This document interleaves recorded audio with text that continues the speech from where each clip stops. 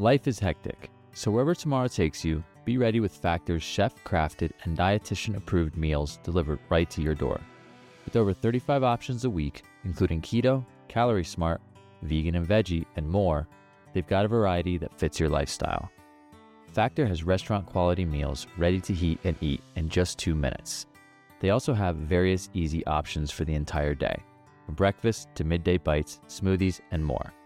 Factor is less expensive than takeout, and every meal is a nutritious and delicious experience, and it won't break the bank. You can customize your meals by choosing 6 to 18 per week. Plus, you can pause or reschedule deliveries anytime to fit your schedule. Factor meals are 100% hassle-free, giving you more time for what matters. Head to factormeals.com/otherside50 and use the code otherside50 to get 50% off. That's code otherside50 at factormeals.com for 50% off your delicious hassle-free meals.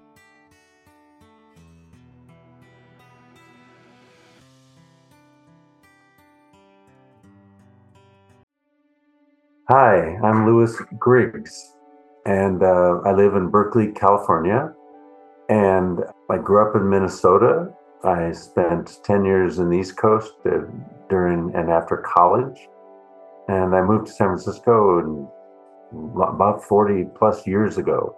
So that's a short version of where I've been. And in the process, all three of my near-death experiences I'm going to share with you happened here when I lived in San Francisco and in Berkeley. And so as an intro, before I had my first one, let me tell you that while I lived in the East Coast, I worked in politics 2 years, in a startup for 2 years, and in public television for 2 years. And then I fell in love with a friend who was in San Francisco. And so I moved from public television in Boston to public television in San Francisco. That was easy, and drove across the country. But the reason I'm giving you that intro is that in all of those different jobs, I felt like they aren't quite right for me. And I really didn't know what I was going to do when I grow up, even though at that point I was already 26 or 7, something like that.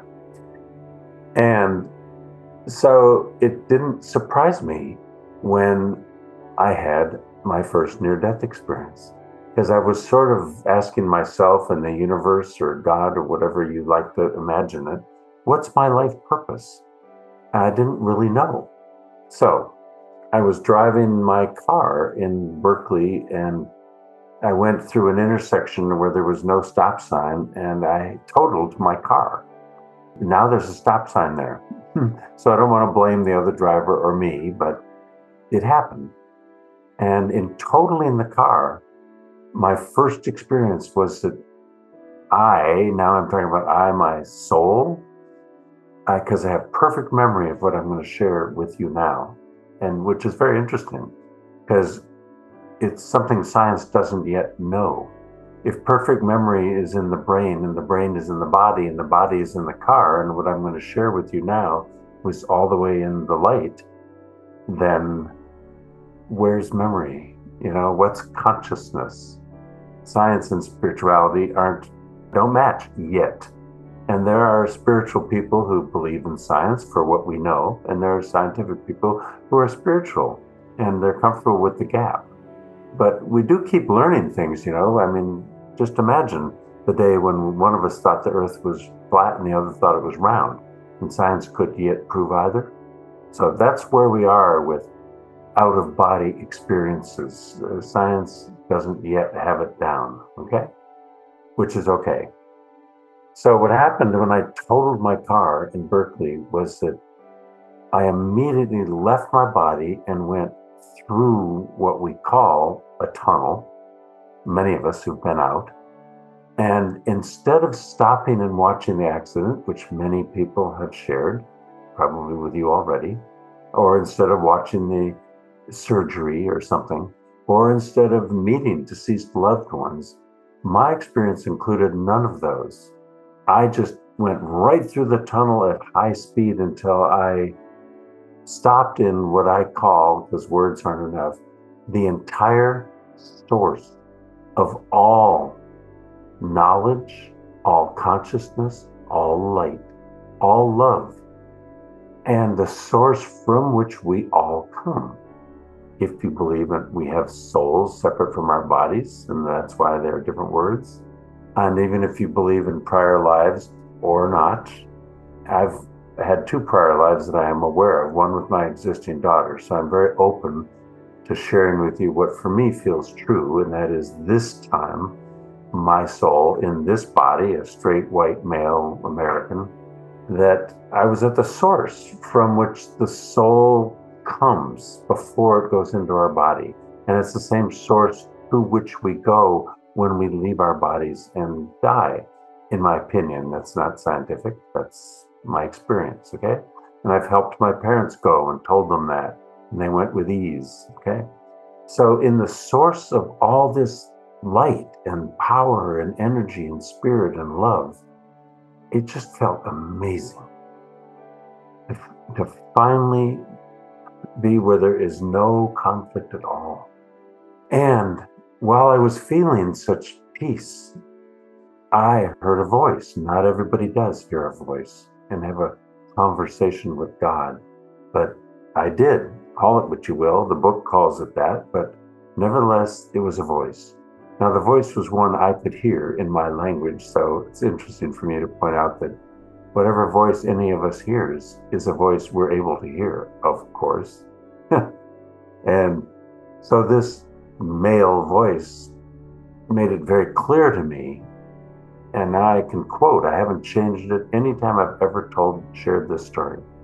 This voice said to me very clearly, Lewis, you are called here to have this conversation and to be sent back because you're not doing your work. Whew. So I raised my hands as if, take me, I'm yours, I'll do your work. And the answer was, no, Lewis, it's not my work you need to do, it's your work. And I asked, well, what is my work? And because since I was in the space where all knowledge is known and I was talking to whomever it was, God, Jesus, the source, who knows what one believes, but it felt to me like it was the voice of Jesus. And I said, well, I don't know what my work is. And I was asked the question, very key question, what is it that keeps you from being all you're capable of being? Not doing. I happen to have been raised with privilege and well-educated, and I could do almost anything I want, but I didn't know what I wanted to do. Well, that's because I hadn't figured out yet who I was at the core, what I really wanted to be, what work I wanted to do to serve.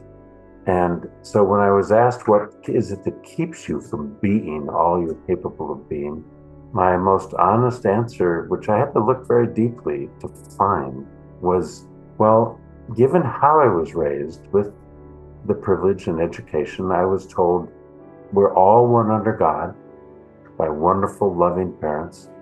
But here on earth, you have privilege and noblesse oblige, as the French say, you must give back. You're better. You're not a better human soul, but you're better because of all the privilege and education, so use it. Well, just being told that I'm in a way better, the way I discovered was meant by that it's a two-sided coin. It's not only that I had enough privilege and education to have more opportunities than others, but what comes with that privilege, if you're in a 14-generation all Anglo body since the Mayflower, like I am, and if your family's been very successful, well, an ethnocentrism gets created often if you're not more than monolingual, if you haven't traveled a lot internationally. I know if you weren't raised in a bicultural, bilingual family, then I discovered my ethnocentrism growing up in the Midwest of this continent was so deep that I didn't know how to do any of the bridging between myself and anybody different. And I was told by this voice, like the best moment in that movie Amadeus when Mozart hit a perfect note and went, there it is. This voice said, There it is, Lewis. There's your work. That's what you are called to do. The work that helps you become all you're able to be. And I like using the word be because I have to be my authentic self in order to do anything as successfully compared to just doing without any authenticity and core self. So the biggest learning in this white light experience, which I do talk about in my TED Talk also, the gift of near death, was that I was suddenly called to learn how to do the cross-cultural bridging and to teach others how to do that. And I was sent back down through the same tunnel. I remember coming into my body completely like those tight rubber gloved surgeons wear. And this white light left this total automobile. And I walked out of the automobile undamaged and told the ambulance there was no problem. But my life changed immediately. I started to notice doors open that I had nothing to do with. That was a learning for a white boy who opened doors that I wanted. Doors started opening I had nothing to do with, and I knew I was supposed to enter. And to make a long story short, with my global wife and some business meetings where I didn't know what the other culture was thinking because they were speaking their own language and my language and they had more power than I did, I realized, wow, this is exactly my biggest weakness, is that I'm not bilingual or bicultural or know how to relate to people who are different because they've all had to learn how to relate to me. That was my greatest weakness.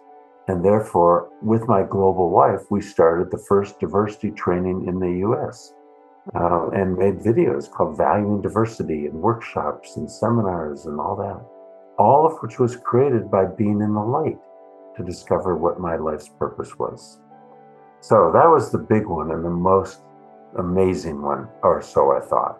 Now I'll be briefer about the other two, but 20 years later, after running very successfully my diversity training company, I went on a whitewater river trip with my two children, and a 100-foot tall cottonwood tree fell off the edge of the river as we were going by and landed on my head and my son's. And we're all okay now, but my son was perceived to be dead and drowned face down in the bottom of the raft, which was full of water.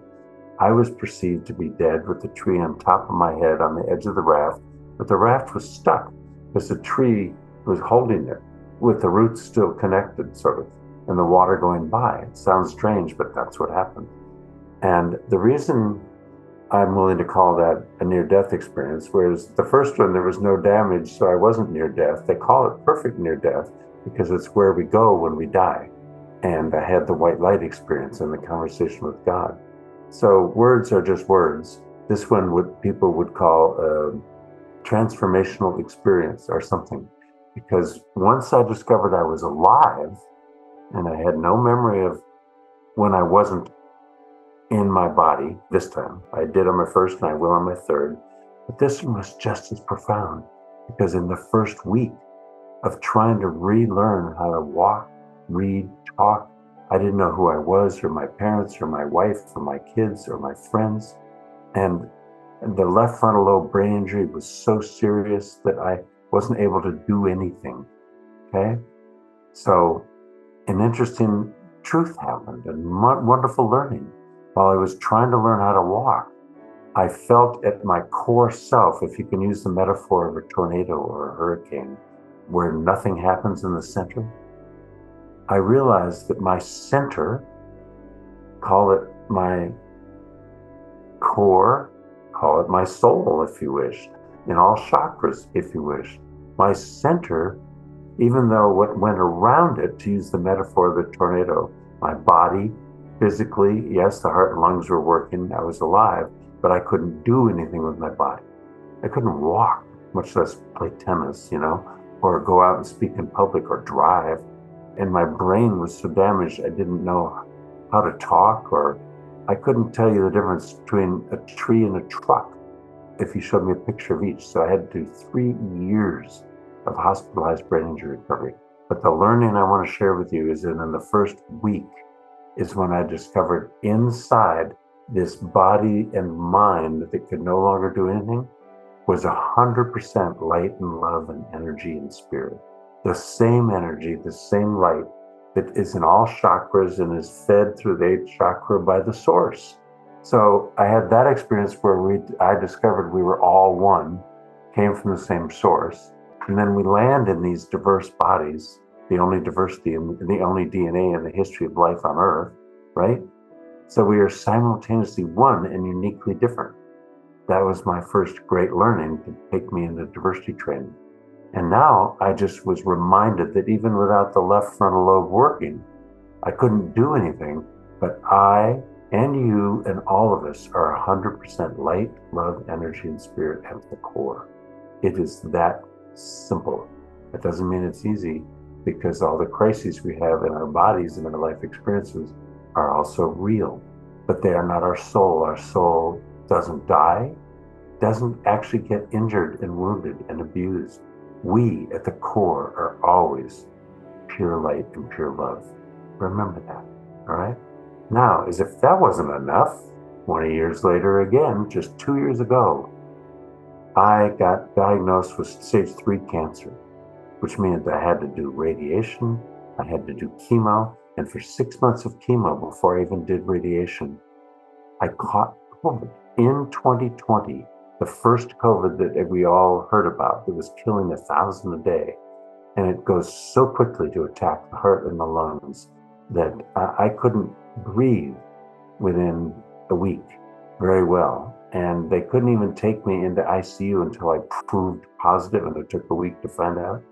But by the time I got to ER, my wife thought she'd never see me again. And they put me right into ICU and then right in under the incubator. And for 10 days, I was under the incubator. And this is when I had another out-of-body experience, totally out there. And I was out there on a dome. I had several experiences, but the biggest one I want to share with you was in the last 2 days when they told my wife they weren't sure they were able to keep me. My heart failed one day and my lungs failed another day. And all those 2 days out of the 10, I was on a geodesic dome. And if you picture the sides of it, it has all hexagonal sections. There were several of us there. I imagine it was all of us who were in ICU at Kaiser here in the East Bay, Oakland, California. And we had our arms and legs tied against 4 of those 6 corners, just like we had in the bed. So we couldn't pull all the tubes out of every orifice of our body where they had them. They even made new orifices, right, to put tubes in. Oh, it was terrible. But I was out of body the whole time. And on the dome, I noticed that in those 2 days, somebody came and unlocked these latches we were attached to, these hexagonal sections. And all of the other people went. They all died. And I was left alone. So I didn't yet know why I was left alone. I guess I was still hanging on to life. And that's what I felt like I was doing. So I trust this was a true imagination, that I was so close to dying that I said, I'm not going to die. I can't die. I had to hang on, and I would have easily been able to let go at any moment. And I was very clear. I had to come back to love my wife and our children. And I had to come back to continue doing my diversity work, this time focusing mostly on other white men. We'd already watched the knee on George's neck, and we'd seen other videos. And yes, I didn't do the lynching in the South, and it wasn't my knee on George's neck, but being a white male of privilege, I had learned humbly, with not shame, but humbly, that the privilege and the supremacy of opportunity wasn't really fair to everybody else. And it also was a disadvantage to the whole country, actually, a waste of human resources. And so this time in the dome, I said, I have to come back and keep working on white men, which is all I do now. I coach white men in the workplace or co-facilitate them in small groups with somebody who isn't white. But the out-of-body experience in the dome for 48 hours was amazing. First with everybody else, and then when they all died, I was alone for another 24 hours, wondering why what's the reason I was alone? But I started to realize it must be because I haven't died yet, and I'm not going to. And finally, they let me in, and they let me in to my body on my birthday. And lightning had just struck, and pouring rain and everything in the middle of August, my birthday, August 16th. And that was an amazing experience. But when I came back into the body, it took a long time to regain appropriate consciousness. I didn't really know where I was. I said no, I hadn't been under the ventilator. I didn't know where my wife lived. I asked her. I didn't know my age. So the damage from the chemicals that saved my life was real, and the damage from the virus that had damaged my lung and my heart.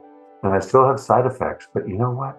The learning of that and every out-of-body experience is so deep and builds my spirituality and my oneness and my uniqueness so deeply that I can't complain about any side effects, or when I tear a ligament in my knee skiing or anything, because I'm alive and I'm breathing. And I've been in the light, and I know where we come from. I know we're all one. I know we're uniquely different. And I know now we each have to be all we're capable of being in our uniqueness, wherever we are on the spectrum, whichever spectrum you're looking at. It's an amazing learning that we're all going through. And I needed to get hit that hard to get these learnings, whereas many people just do it with their meditation, or whatever. But I needed these three major crises and spiritual experiences, two of them out of body, and one of them after I was back in the body. So those are my deepest learnings. Those are my life crises. And if this were questions and answers, we could go on more, but we can't. So I want you to not just learn that those are the things that happened to me. I want you to take what you can use and leave the rest, to imagine that if you've had those experiences or close to them, what did you get out of it? How to be all you're capable of being. And did you discover we're all one and we're uniquely different? So is there anything about my stories that helps you in your own path? That's the purpose for these, for which I'm really grateful. Thanks. That's all.